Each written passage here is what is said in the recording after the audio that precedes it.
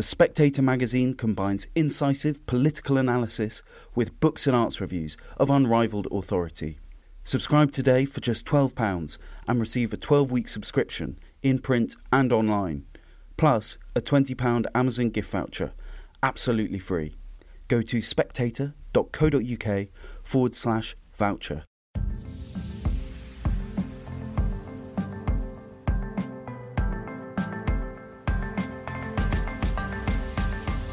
Hello and welcome to Chinese Whispers with me, Cindy Yu. Every episode I'll be talking to journalists, experts and long-time China watchers about the latest in Chinese politics, society and more. There'll be a smattering of history to catch you up on the background knowledge and some context as well. How do the Chinese see these issues? A few years ago, few in the West had heard of the Uyghur people, but recently concerns over their welfare have been at the forefront of any China discussion.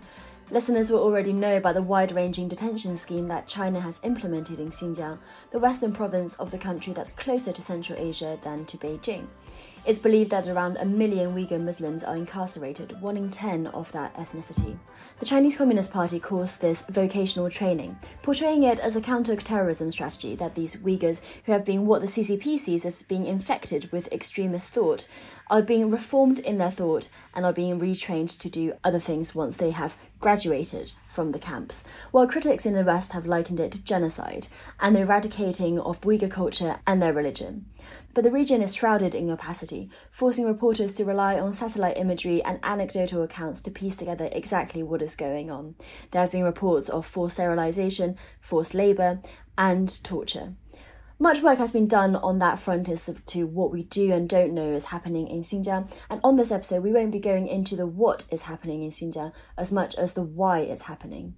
This episode will be all about who the Uyghur people are, China's historic relationship with its ethnic minorities, and what the ruling party hopes to get out of this. In other words, why is this all happening? I'm joined by Professor James Millward, a renowned historian of the region and the Professor of Intersocietal History at Georgetown University. Jim, welcome. Thanks very much for having me. To start with, I wondered if you could paint a picture of the ethnic breakdown of China. Growing up as a part of the majority population, the Han Chinese, in Nanjing, to the east of the country, I learned about ethnic minorities in my textbooks, but I didn't really meet any because almost everyone around me were Han. So how diverse or not diverse is China? Yeah, well, officially China is diverse to the extent that there are 56 ethnic groups, that's defined by the state. And that's a very kind of top-down way of talking about it and rather odd for someone from Europe, say, or the United States, where sometimes we'll go to visit China and they'll say, oh, how many ethnic groups do you have, right, in your country? And that just shows there's a different way of thinking about it. There's a kind of politicization of the categories. But even so, that shows that there's a lot of diversity, recognized diversity. And of course, one of those groups, the largest, is this officially defined group called the Han Chinese. And then there are, various others that include Uyghurs and Tibetans and Zhuang and Chinese Muslims and many others. But I think it's important for people to recognize, or it's very often misunderstood, or we don't see, that in fact the category of Han itself is very diverse. Right? I mean, there are there really are different languages, Shanghainese, Cantonese, Fujianese, or, Min, right? As you know, right? Which are mutually unintelligible or nearly so. Certainly Cantonese is. So China is a Europe. And I think that's a really good way to put it and to think about it. Obviously, it's a Europe that is under a politically unified system and a single party. And it has the various Chinese languages are written with one script and with one kind of written form, kind of like Arabic is actually, right, across the Arabic world, or maybe like Latin was in Europe before the 18th century as a formal language. Anyway, that's a broad way of putting it, but I think we recognize how diverse China is. And that's, of course, a great strength of China. And one of the very interesting aspects of China's ethnic policies since 1949, that is under the People's Republic of China, has been to celebrate that diversity, through this kind of top-down recognition of different groups, but also through recognition of what are the cultural features of each of these. But it's interesting to contrast that, and I've been thinking about this a lot lately in the context of Black Lives Matter and this American retrospection on our own history with race and ethnic difference.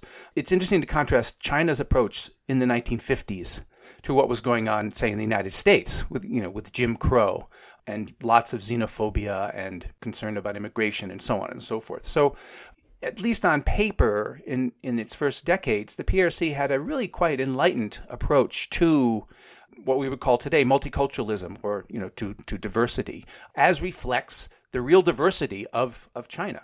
And I just want to elaborate a little bit on those categories which you've already called political, and it certainly strikes me as political, almost Foucaultian, in the sense that if you categorize something, you can control what it means. You can literally define identities. I would, for example, identify myself as Han, but as you say, that label may not mean much at all. So has the Chinese Communist Party, since its days governing the country, always seen the political implications of China's ethnic minorities? Yes, it has. And even before the Communist Party came to power, it was concerned about this, as was the Kuomintang, or the Nationalist Party, before that. And the reasons for this are really because the Chinese nation today, or the republics of China, were built upon what was left over after the Qing Empire fell apart. And the Qing was an empire, and it had peoples in Central Asia, and it had brought Taiwan under rule of Beijing or Nanjing. And one of the reasons for the diversity that I just described is really because of this imperial past. So like the Soviet Union, when the Chinese Communist Party came to power, they had to deal with this legacy of an imperial background. And then also with being a socialist party, and having that kind of socialist internationalism as part of their ideological DNA, how do you rule an empire without looking like an imperialist, right? And very much their whole raison d'etre was being anti-colonialist, anti-imperialist. And yet there they are, governing an old empire and very much wanting to still have that territory be part of China. And so they had to come up with a way to do that wasn't simply the Han people taking control over everyone else. So then how do you define China so that it can include all of these very obviously non-Chinese people? Or how do you create a new state, a nation that is a multinational nation? And so they did that by using just that kind of terminology, 多民族国家, a multiple minzu nation, using this term, a very labile Chinese term minzu, which can be translated as nation, it can be translated as ethnic group, it can be translated as political solidarity category. It has all sorts of different kinds of senses. And so they very consciously created and really built into the People's Republic of China in its founding document, it's in its constitution and in its legal system, this notion of ethnic identity as a fundamental part of what it was. And I'm sure, growing up, I don't know if you still have your Chinese ID, but our friends and relatives in China all have an ID card which has an ethnic identity on it. Yes. Right? And so, and that is a fundamental political category through which a lot of things are channeled, resources are channeled, and your life can really be shaped by that in many ways. But Jim, I wanted to get from your expert opinion, why do we define the Han Chinese as almost the Chinese proper? I mean, when we talk about China's history, the Qing themselves were Manchurians and they governed China for hundreds of years. Then before then you had the Yuan dynasty where China was governed by the Mongolians. So for vast lengths of China's history, China was not governed by the Han Chinese. So where does this idea that the others are ethnic minorities and that the Han Chinese are Chinese proper come from? Well, that's a very long question and sort of gets into Chinese identity. I mean, the very quick answer is, when the Mongols took over China as part of a broader empire, and then ultimately the bit that was China kind of broke away from or was separated away from the rest of the empire, they defined their people in different terms. Han was a term they used for northern Chinese, and it was later on in the Ming and then particularly in the Qing when the Qing was a Manchu dynasty, and they came in from what's now the northeast of China. They had Mongols, they had ultimately, Tibetans and Central Asians and others in there. They needed a word for who are these Chinese people. So they adopted the word Han, and applied it to all of those folks in the former Ming Empire. So it's an imperial imposition, really, to use that term. But also it tells us how there was in modern times a need to kind of sort this out, because the sort of requirements of nationalism, and being a nation state in the international community of nation states, required there to be this, clarity that fit into categories that Western countries were bringing to China, right?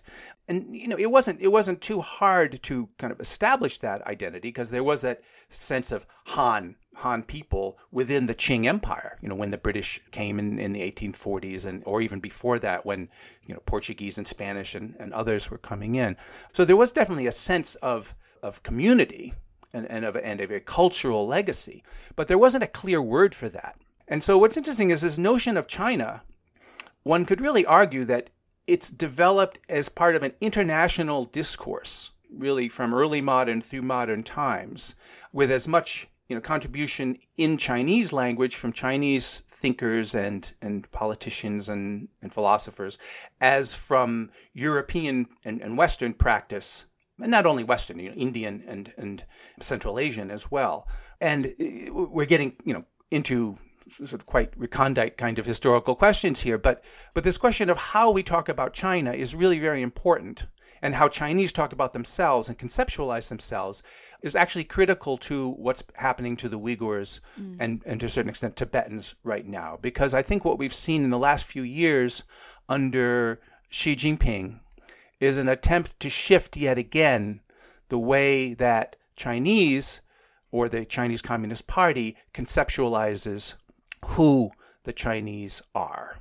And the idea that China was a complex entity of 56 different Minzu doesn't seem to be acceptable to the leadership of the Chinese Communist Party anymore. And they're looking for something clearer. And we can talk about this in a few minutes, but one other word which we should talk about is this word Zhonghua. This is yet another word for China that's not entirely cultural, but it's a kind of political, cultural term which has become much more important in recent ideological discussions as Xi Jinping tries to build his China dream and to roll up all of the people who don't quite look Chinese enough into a more homogeneous looking Chinese population. Well, Jim, let's talk about the CCP's approach to these ethnic minorities. We've talked about the categorization of them. I remember growing up that my mum used to complain to me that the ethnic minorities in China get additional points on their gaokao, on their secondary school examinations, which gets them into universities. And that seems to me a form of positive discrimination. And they were never also subject to the one-child policy that the Han Chinese had been subjected to from 1980 onwards. So clearly there's been a massive policy shift from a Beijing government which wanted to bring them in almost through these positive discrimination bribery methods to what is happening now. Can you talk a little bit about what 20th century CCP policy to these ethnic minorities were like? Right. So this is something, your mother's not alone in bringing that up. It's been a source of great resentment. And this is saying nothing bad about your mother. Those same kinds of resentments are common in any society that has positive discrimination policies or affirmative action, as we call it in the United States. And it's always seemed like, those people are getting some sort of special perks, from the state. The reasons for the Chinese Communist Party implementing, just speaking particularly about easier access or a slightly lower bar in theory to entrance to university. The reasons we're doing that, you can see them as actually political and very practical on the part of the state, because they needed to have highly educated members of these minority groups in order to govern in the minority areas, right? Precisely to avoid the colonialist appearance that I mentioned before. And so you need to bring in people from these different groups. And because many of the minorities, by no means all, some of the groups in China are, urban and spread all around the eastern parts of China, and others actually have higher average educational levels of attainment than even the Han do. But mostly when people are concerned about that, they're thinking about Uyghurs, they're thinking about Tibetans. And these are people who come from poorer places, less developed places. Their access to education has been poorer all along, as it has been for decades. They're starting from a different place. So, the idea of trying to bring these people up to an educational level is not, a certain educational level is not in of itself a bad one. Let me quickly kind of lay out, besides simply positive discrimination for university, some of the other features of what is often called the first generation ethnic policies in China. Because that kind of positive discrimination for university entrance exams was just one feature, but much more important was providing, I would say, sort of celebration of different cultures. And this meant, through the arts and the song and dance, which of course we're all very familiar with, but also publishing in that language, right? Resources go into having newspapers and having books and so on published in Uyghur, in Kazakh, in Tibetan. An educational track in those other languages, all the way from kindergarten through university in the case of Uyghur and Tibetan. In particular, politically, there were, in theory, supposed to be certain proportions of minority cadres in the government and in the party. Right, so there would, and of course on the map there are autonomous regions, again so-called autonomous regions for the Uyghur region of Xinjiang, for Tibet, and a couple of others as well. So it's a broad spectrum of political, cultural, educational policies which were in place, all of which now have been challenged, in particular in Xinjiang, but also in some other places as well. So, Jim, let's talk a little bit about how that policy changed so drastically. 1 minute, the Chinese Communist Party is co-opting these ethnic minorities through positive discrimination, and the next, it is putting them into re-education camps. Now, to hear Beijing talk about it, it's all about terrorism and countering extremism.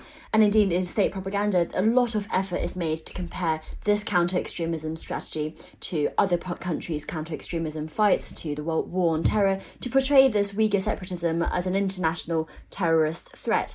And they point to the few violent terrorist attacks that happened in China in 2014, and they were incredibly shocking, happened within the space of a few months. A number of terrorist attacks that killed hundreds of Han Chinese people. I remember visiting China after 2014, was never the same again. There were now airport-style scanners, even in underground stations, because security worries were so heightened. So can you talk a little bit about whether or not that is the thing that changed the Uyghur policy for the CCP? There were 4 horrific acts there, which most outside observers would agree fit most definitions of terrorism. In other words, they're attacks on civilians for some kind of political purpose. Besides that, in the last 10 years or so, there's been quite a lot of unrest of various kinds. Some of it violent, a lot of it involving confrontations between police and Uyghurs, sometimes in house-to-house searches. Some of it involving almost sort of small rural uprisings where groups of farmers will march on the local police station or the family planning office with some kinds of concern. So all of that is called terrorism in official PRC propaganda. And some of it fits what outside observers would call terrorism, but not all of it. But that lumping it all together has, of course, confused our understanding of what's going on. And I think it's confused Chinese policymakers' own understanding of what's going on, because there is quite a lot of unrest, not necessarily violent, but some of it violent, all over China of various kinds, right? From knifings in kindergarten to demonstrations or even, factory takeovers or village takeovers when local officials are corrupt, when they have taken away people's land to sell to developers, when pension funds have gone missing, a lot of that kind of thing. And I'm not saying that China is a horribly unstable or corrupt place particularly, but what I'm saying is that that kind of base level social unrest, which in a way is part of the authoritarian system, because that's the way in which people send a signal to Beijing. That's how you get through your local official and send a signal, hey, there's a problem here, and then the party can come in and fix it. A lot of that kind of unrest, which happens in the rest of China, is dealt with through this kind of escape valve, this kind of pressure release. But all of that is called terrorism is called separatism and extremism in Xinjiang. And so that pressure release has not been there. And so I say all that because what hasn't happened in China itself is a clear distinction between different types of unrest or dissent for different purposes. It's all called terrorist. It's all assumed to be separatist. And it's all assumed to be religiously motivated. And in fact, it isn't. But do you think that at least a significant proportion of those things happening in Xinjiang are religiously or culturally motivated, in the sense that of course, I hear what you're saying about attacks happening in Beijing, not dubbed terrorism, because they're committed by Han people. But if it's happening in Xinjiang, it could be the fact that it is happening because of Uyghur identity backlash against this idea of Sinicization, or because of belief in jihadism. And I'm not saying that all of them are, or even most of them are, but do you think that there's a real difference in nature of these attacks when they're done by Han Chinese and when they're done by Uyghur Muslims? I would say for the 4 attacks that we're talking about, so one was knifings in Kunming, actually not in the Xinjiang region, but in southwestern China, a vehicular attack in Tiananmen Square where a man with his wife and his mother-in-law, oddly enough, drove into a crowd in Tiananmen Square, and one kind of botched suicide bombing at the Urumqi railway station, and then a unfortunately not botched, but very violent attack on an Urumqi market involving explosives and 2 SUVs. So those are 4 very horrific incidents. And it seems from the information that we're given by Chinese authorities, they do seem to have been, we could call them jihadi. They fit that template. They do seem to have had that religious or religio-political motivation. But for the wide variety of other things, it's really hard to tell. Mm-hmm. A lot of the time the Uyghurs these are Uyghur farmers in a conflict with Uyghur police in a local area, right? And so, okay, maybe they're fighting against the state. And certainly, I think there has been a vicious circle of repression, resistance, and it's a chicken and egg problem, as China has cracked down more and more. But, for example, if a woman is wearing a veil, and more women have taken up, the veil over the last couple of decades in Xinjiang than before. One can argue why that is. Is it because they become more religious? Is it because their husbands want them to do it? Is it because they're trying to follow global Islamic fashion among Muslims, right? It's not necessarily religion driving it. It can be interest in doing what people in Turkey are doing, right? But for whatever those reasons, a woman's wearing a veil, and then the state has decided first that they want to discourage wearing a veil, and then that they want to illegalize it. And so then the woman is still wearing a veil, and a policeman actively unveils her in the street, right? Or she's at a checkpoint, and she's forced to take off her veil, and a fight breaks out, something like that. This is the kind of thing that's happened, many times. Is that religious? Is that political? Is that because of state policies? Is that because of people's religious feeling? At a certain point, it becomes impossible to disentangle those, right? Because it's a question of how the state is interpreting personal behavior and may or may not be interpreting it correctly. I mean, the other piece of this is separatism or ethno-nationalism, is unrest or violence related to a Uyghur desire to have an independent state. Well, that's often said, and there are Uyghurs in diaspora who will talk about East Turkestan and say they want to establish East Turkestan, and there's a East Turkestan flag, right? And that's been a stream of diasporic politics, and even since 1949, and before that, it was actually the Kuomintang government called the region East Turkestan officially. We don't need to get into sort of all the history, but it's not a term that was demonized before 1949. It was actually used by a Chinese Republican government. So in any case, there are people who talk about that. But there are also many Uyghurs in diaspora, and the mainstream Uyghur organizations do not officially call for a state. Do some want independence? Probably they'd love that idea, but that's not the official position, right? So separatism is not the official position of all of the diasporic organizations. Is it what people in Xinjiang want? We really don't know. And it used to be a journalistic, and not just journalistic, it used to be academics and journalists would routinely talk about terrorist activity, separatist movement in Xinjiang, ongoing for years, a smoldering powder keg, all that kind of language. Lately, we've stopped using terrorism as a blanket description of what's going on, and I think that's good.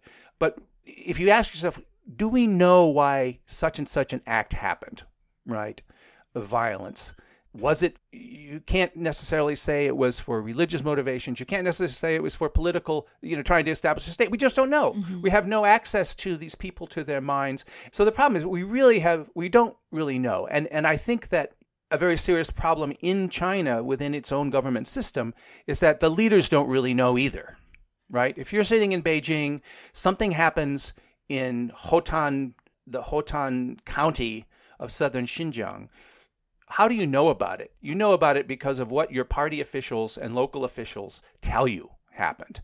And for the last 20 years, certainly since 9/11, if not before, those local officials are going to say, some terrorists attacked the family planning office, or some terrorists were off in the desert praying together.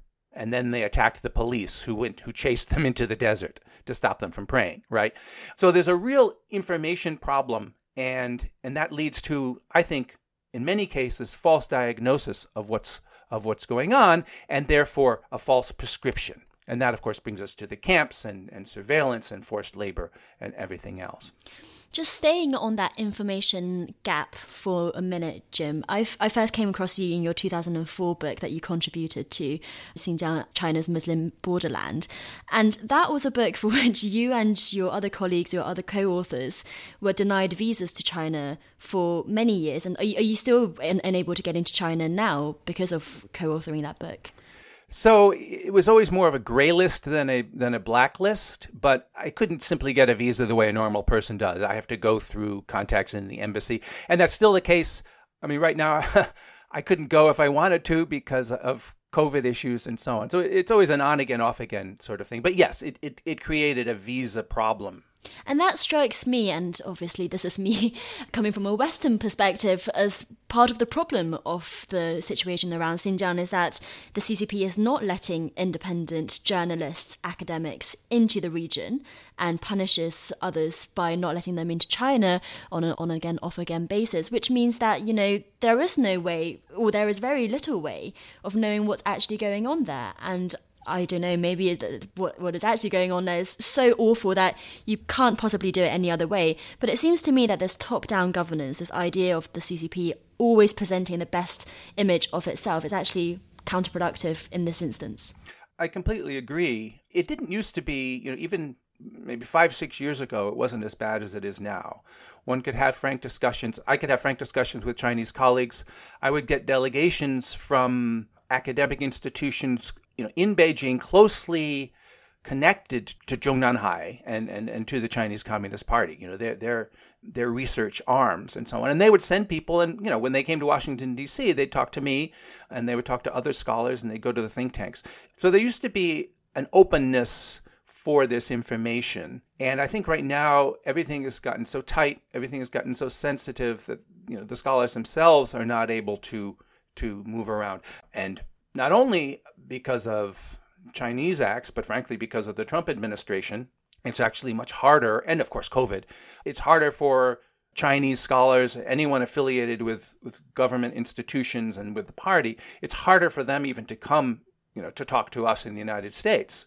And so that's, of course, just as stupid in the part of the Trump administration as it is if the CCP does it. So information is really critical, and having these kinds of flows. And I think, as someone who is, even though I'm highly critical of policies in China with regard to Xinjiang in particular, I nonetheless think that, we need to maintain civil and constructive relations. And when I say we, I mean everyone in the world, but in particular, the United States. And to do that, you need to remain open and sort of have these conversations. But you also need to recognize that, maybe you'll get a flat denial of some of the criticisms I say if I criticize these policies and so on. Maybe you'll get that in the formal meeting.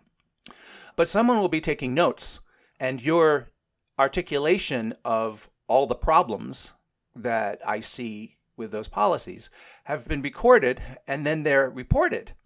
And they may be reported with a rebuttal, but they are reported, right? And so it didn't used to be, and I hope now at certain levels, the party didn't used to be totally, know nothing and closed-minded about this kind of thing. It was, interested in gathering this information and knowing what people are thinking, and it somehow gets into the system one way or another. And Jim, let's talk a little bit about those problems with the policy. Apart from the glaring human rights elephant in the room, clearly what is happening is incredibly morally shocking. But just from Beijing's perspective, if you were a smart policymaker sitting in Zhongnanhai in Beijing where decisions are made, why would you think that this is working?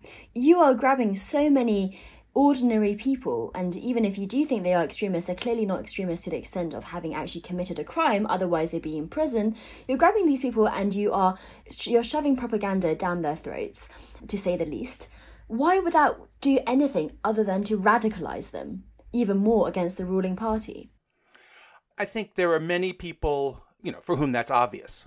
I think that in an increasingly authoritarian system, however, it's impossible for scholars, for local officials, for people in the party to say that these policies which have been mandated from on high are wrong.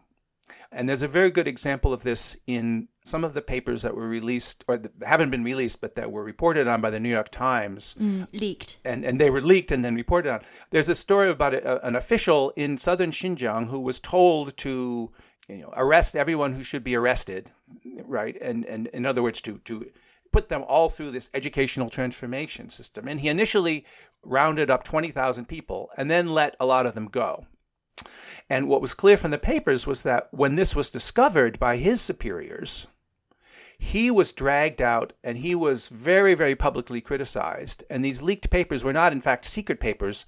These were reports that circulated very broadly within the party. They weren't published in China, but they, and the point was, to kill the monkey to scare the chickens, saying that if you're a local official, you better follow these policies. When we tell you to intern 11 or 15% of the population, that's what you do. And that message was very, very clear, right? So this is where the information problem comes in. This is where authoritarian systems end up, they may be able to do some things efficiently, but when they make mistakes, they make them very efficiently as well. And they're perpetrated very, very broadly. But so, do people think this will really work? I think on one level, people think, well, they exaggerate the terrorism problem, as I've been saying, by seeing everything as terrorism, if a Uyghur is involved, right?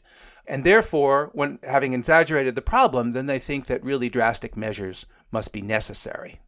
And the idea of educational transformation is not a new one. There have been similar kinds of things applied to Falun Gong adherents, applied to prostitutes, drug users. It's interesting how adherents of a religion are seen to be in the same category as drug addicts, prostitutes, and, Falun Gong is a religion, or as the state sees it, as a cult.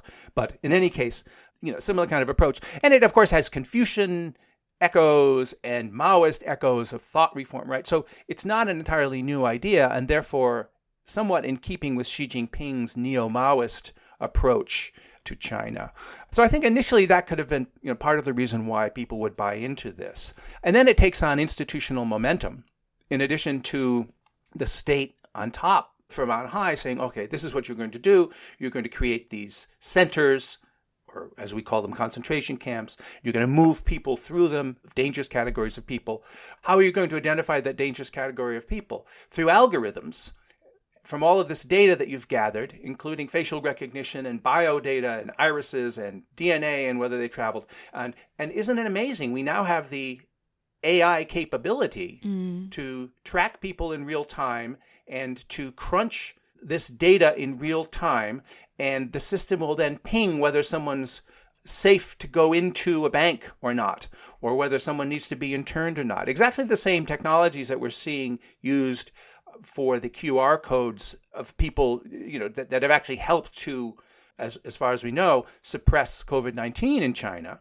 Those same kind of technologies have been developed in Xinjiang. And there's, of course, great affection for them. There's technophilia in the very technocratic political system in China. And as those those technologies become more effective, as they have, then that brings in another interest group, namely all of the companies and corporations who are contracted to provide everything from the security systems in the prisons to the AI platforms and everything else, right? And so it becomes a vast public-private confluence of interest. An industrial complex. An industrial complex with lots and lots of people involved and lots of interests involved, all in the name of this securitization and internment and supposedly dealing with counterterrorism, but also dealing with poverty alleviation, which is the other piece of it too. And if I can add one more thing on this, one other big part of sort of how this could have happened,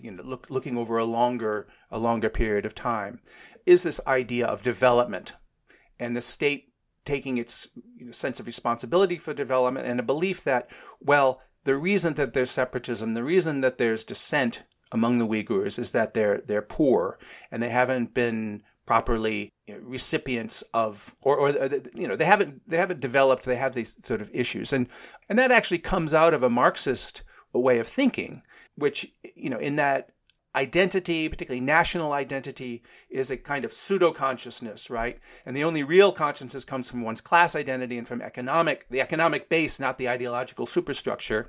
And so it had really been both policy and also the philosophy of the Communist Party that economic development and modernization will cause ethno-national differences to disappear. That was a point of Leninist doctrine. In 2014, Xi Jinping announced that, well, that's not true anymore. In addition to material change, material policies, we need to have spiritual or psychological, 精神, right? 物质 and 精神 is the term he used. And so that marks a real shift ideologically right at the eve of the implementation of this new set of much more draconian policies, and I would say a much more assimilative approach towards ethnicity in general. And James, speaking of ethnicities, let's talk about the Han majority and their role that they could be playing in this situation. Clearly, internationally, or at least in the West, what's happening to the Uyghurs is completely shocking. It's one of the first things anyone really mentions when talking about China these days. But in China itself, that is completely different. It couldn't be further, I would say, from people's minds.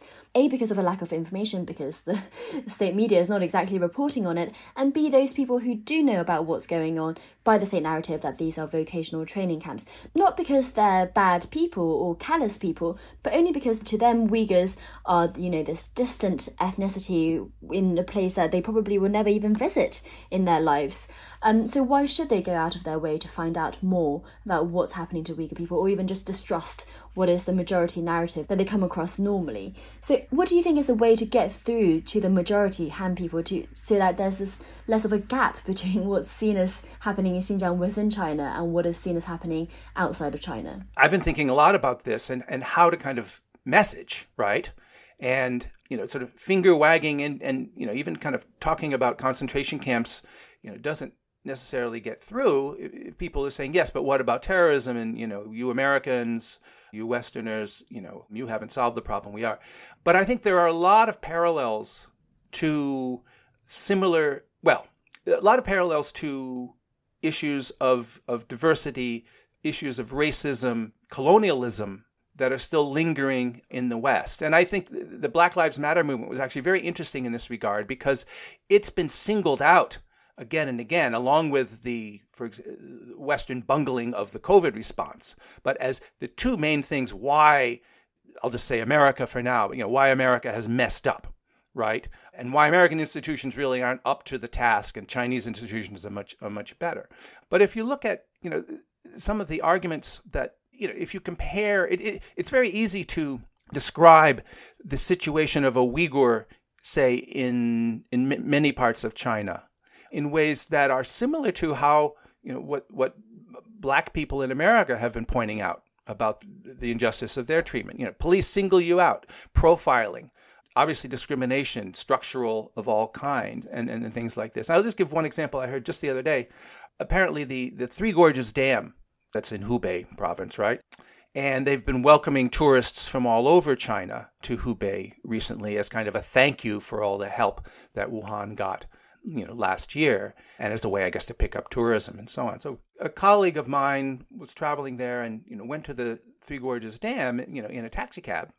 And the cab was saying, yes, we're welcoming people from all over the country. And, the Three Gorges Dam was built by all the people of China. They all put money in it. So it's open. Anyone can visit for free, except for people from Xinjiang. Xinjiang人不能来，因为他们会做暴乱. So Xinjiang people can't come because I've heard, the taxi driver said, I've heard that they cause trouble or they cause violence and chaos. So that sounds like, that's the rule. Xinjiang people are singled out. And this happens again and again. There's been, stories about buying tickets and so on. So we have a system of structural state, tolerated, if not direct state, but often it is direct state discrimination. And it's similar to what has happened to ethnic minorities in other places at other times and even, continuing right now. And the kind of, I think, globalization of the language of diversity, equality, and inclusion and its opposites. I'm seeing, more and more of that language in Chinese, in discussions, in criticisms of the United States coming back. But it's translated, these are becoming terms of art, part of the discourse there. And I don't think this should be a case of, we Westerners are teaching the Chinese how to think about diversity. It shouldn't be that, but that through introspection and transparent discussion of these problems everywhere, we can globally reach a common way of thinking about it and recognizing of these problems of inclusion and diversity wherever they are, and think about how to approach them. And think about also, the mistakes that have been made. And the massive mistakes. Internment, right? Americans of Japanese. But even before that, in other parts of the world, the idea of you have a minority, they're dangerous simply because of their ethnic identity. What does a state do? It wants to round them up. And it wants to do special things to them and take away their rights. And this has happened in Cuba in the late 19th century after the Sugar Rebellion. It's happened in South Africa.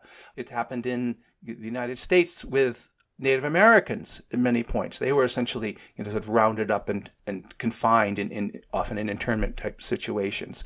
So, it's not only the concentration camps of Nazi Germany we're looking at a repeat of a really very old nation state approach to minorities within a national environment, right? And, the idea of taking children away from their families to raise them in a different language, or the idea that minorities need to be assimilated to some kind of majoritarian, homogeneous ideal. The melting pot idea has been invoked many times recently in China as a goal for what ethnic policies should be, as opposed to celebrating the differences.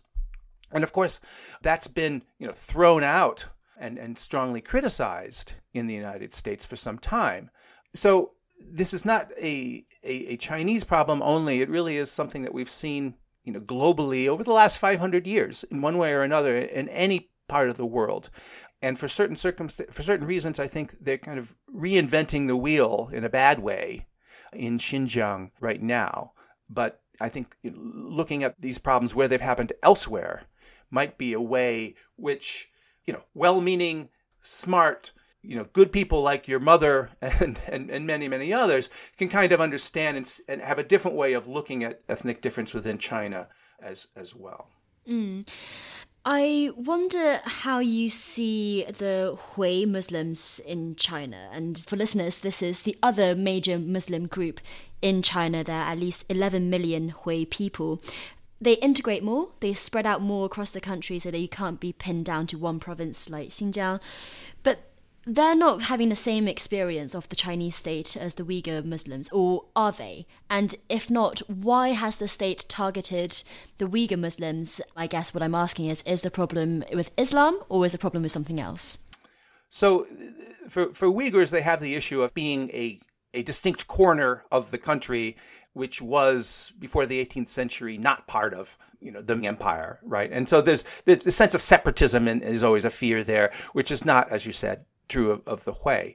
Hui people generally speak the Chinese dialect or Chinese language of the place where they live, And so they don't stand out from surrounding Han people the same way. And, some are observant Muslims, some are less observant. Generally, Hui people avoid eating pork. That's probably the most distinctive feature that many Han people will always talk about and notice, because eating pork is a big part of Chinese cuisine. In any case, they have until relatively recently not been subject to the same kinds of policies. But what we have seen in the last few years, though, is that the state really attack on Islam, or the sort of ratcheting up of state concerns about Islam, have come to the Hui as well. In particular, in concerns about studying Arabic. It's now become, which used to be very popular among Hui, as a way of being able to recite the Quran yourself. And that's become more and more problematic. The use of Arabic script, even to simply write halal on the front window of a store, which of course I know in Britain is very common. There's a place in Willesden Green, near where my wife grew up. It says New Jersey chicken, halal, on the window, which I always have loved, as that's globalization in a storefront. But the Arabic writing of halal has been erased, and even the Chinese version, Xinjiang, has been erased from that. And there's been an attack on domes as an architectural feature, because someone has argued that a dome is Arabic, and there's been a anti-Arabization movement as well as as part of the Sinicization of religion campaign under Xi Jinping. Domes aren't Arabic at all. They come from Byzantium, and I think the immediate reference for domes in Chinese Islamic architecture is probably Central Asia or even South Asia. It has nothing to do with Arabs at all. But in any case, so domes have been taken down. There's been a couple of mosques that were threatened because of that. And so I think, this is why it is much more acute for Uyghurs in the Uyghur region in Xinjiang. But the overall thrust is spreading to other peoples and other parts of China as well. And it has to do with this new shift towards an assimilative, homogenizing approach to ethnicity, as opposed to the PRC's earlier multicultural policies. In that approach of homogenization, what does it look like? Is it that everyone looks like Han and has Han cultural aspects, or is it that Han have to change as well? What is President Xi's ultimate vision for China? So really from 1949 and codified in the 1980s, there was this idea that there are these 56, and here I'll use the Chinese word minzu, because to call it ethnic group or political category or nation, it's not quite right. It's all of those things together. But there were these 56 minzu, and they're all, individual and have their own costumes and song and dance and everything else. And then on top of that was a kind of super minzu, a national ethnic category, which is called by this term Zhonghua, which means Chinese, both culturally and also somewhat politically.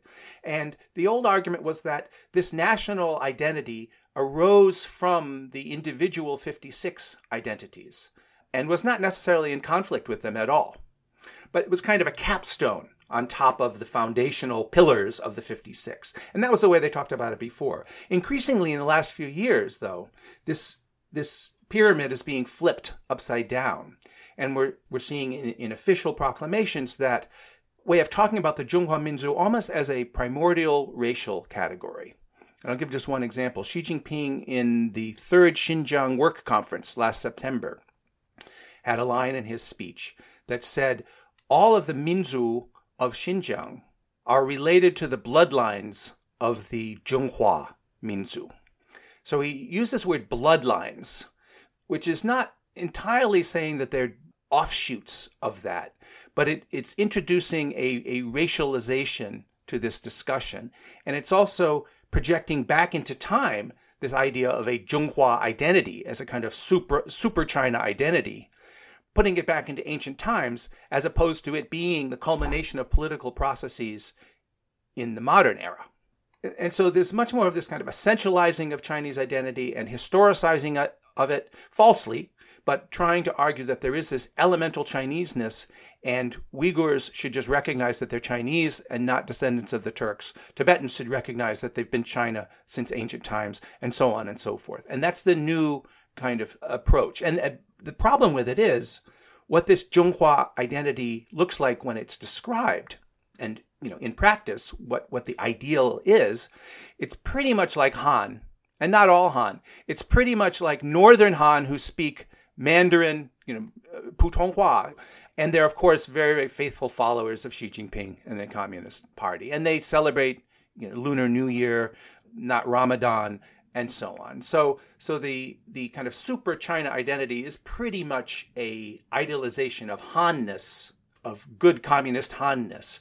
And that is what everyone is being required to look like. And the danger of that approach is that it means that any cultural deviation from that Han-ness, be it speaking a different language or having another religion, that cultural deviation then becomes a political threat. And that's precisely what has happened to Islam and to speaking Uyghur. It is considered not patriotic to speak Uyghur, right? That's what happened. So cultural difference has now been politicized as non-patriotic. Professor James Millward, thank you so much for joining. Thank you for listening to this episode of Chinese Whispers. I hope you enjoyed it. If you're listening to this podcast on the Best of the Spectator channel, remember that Chinese Whispers has its own channel as well. If you just search Chinese Whispers wherever you get your podcast from, you will always get the latest episode first there. If you have any feedback, positive or negative, but preferably constructive, please do email me at podcast@spectator.co.uk. And I'd also love it if you left a review or told your family and friends about the podcast. It's the way to help us grow. So thanks so much for listening and join us again next time.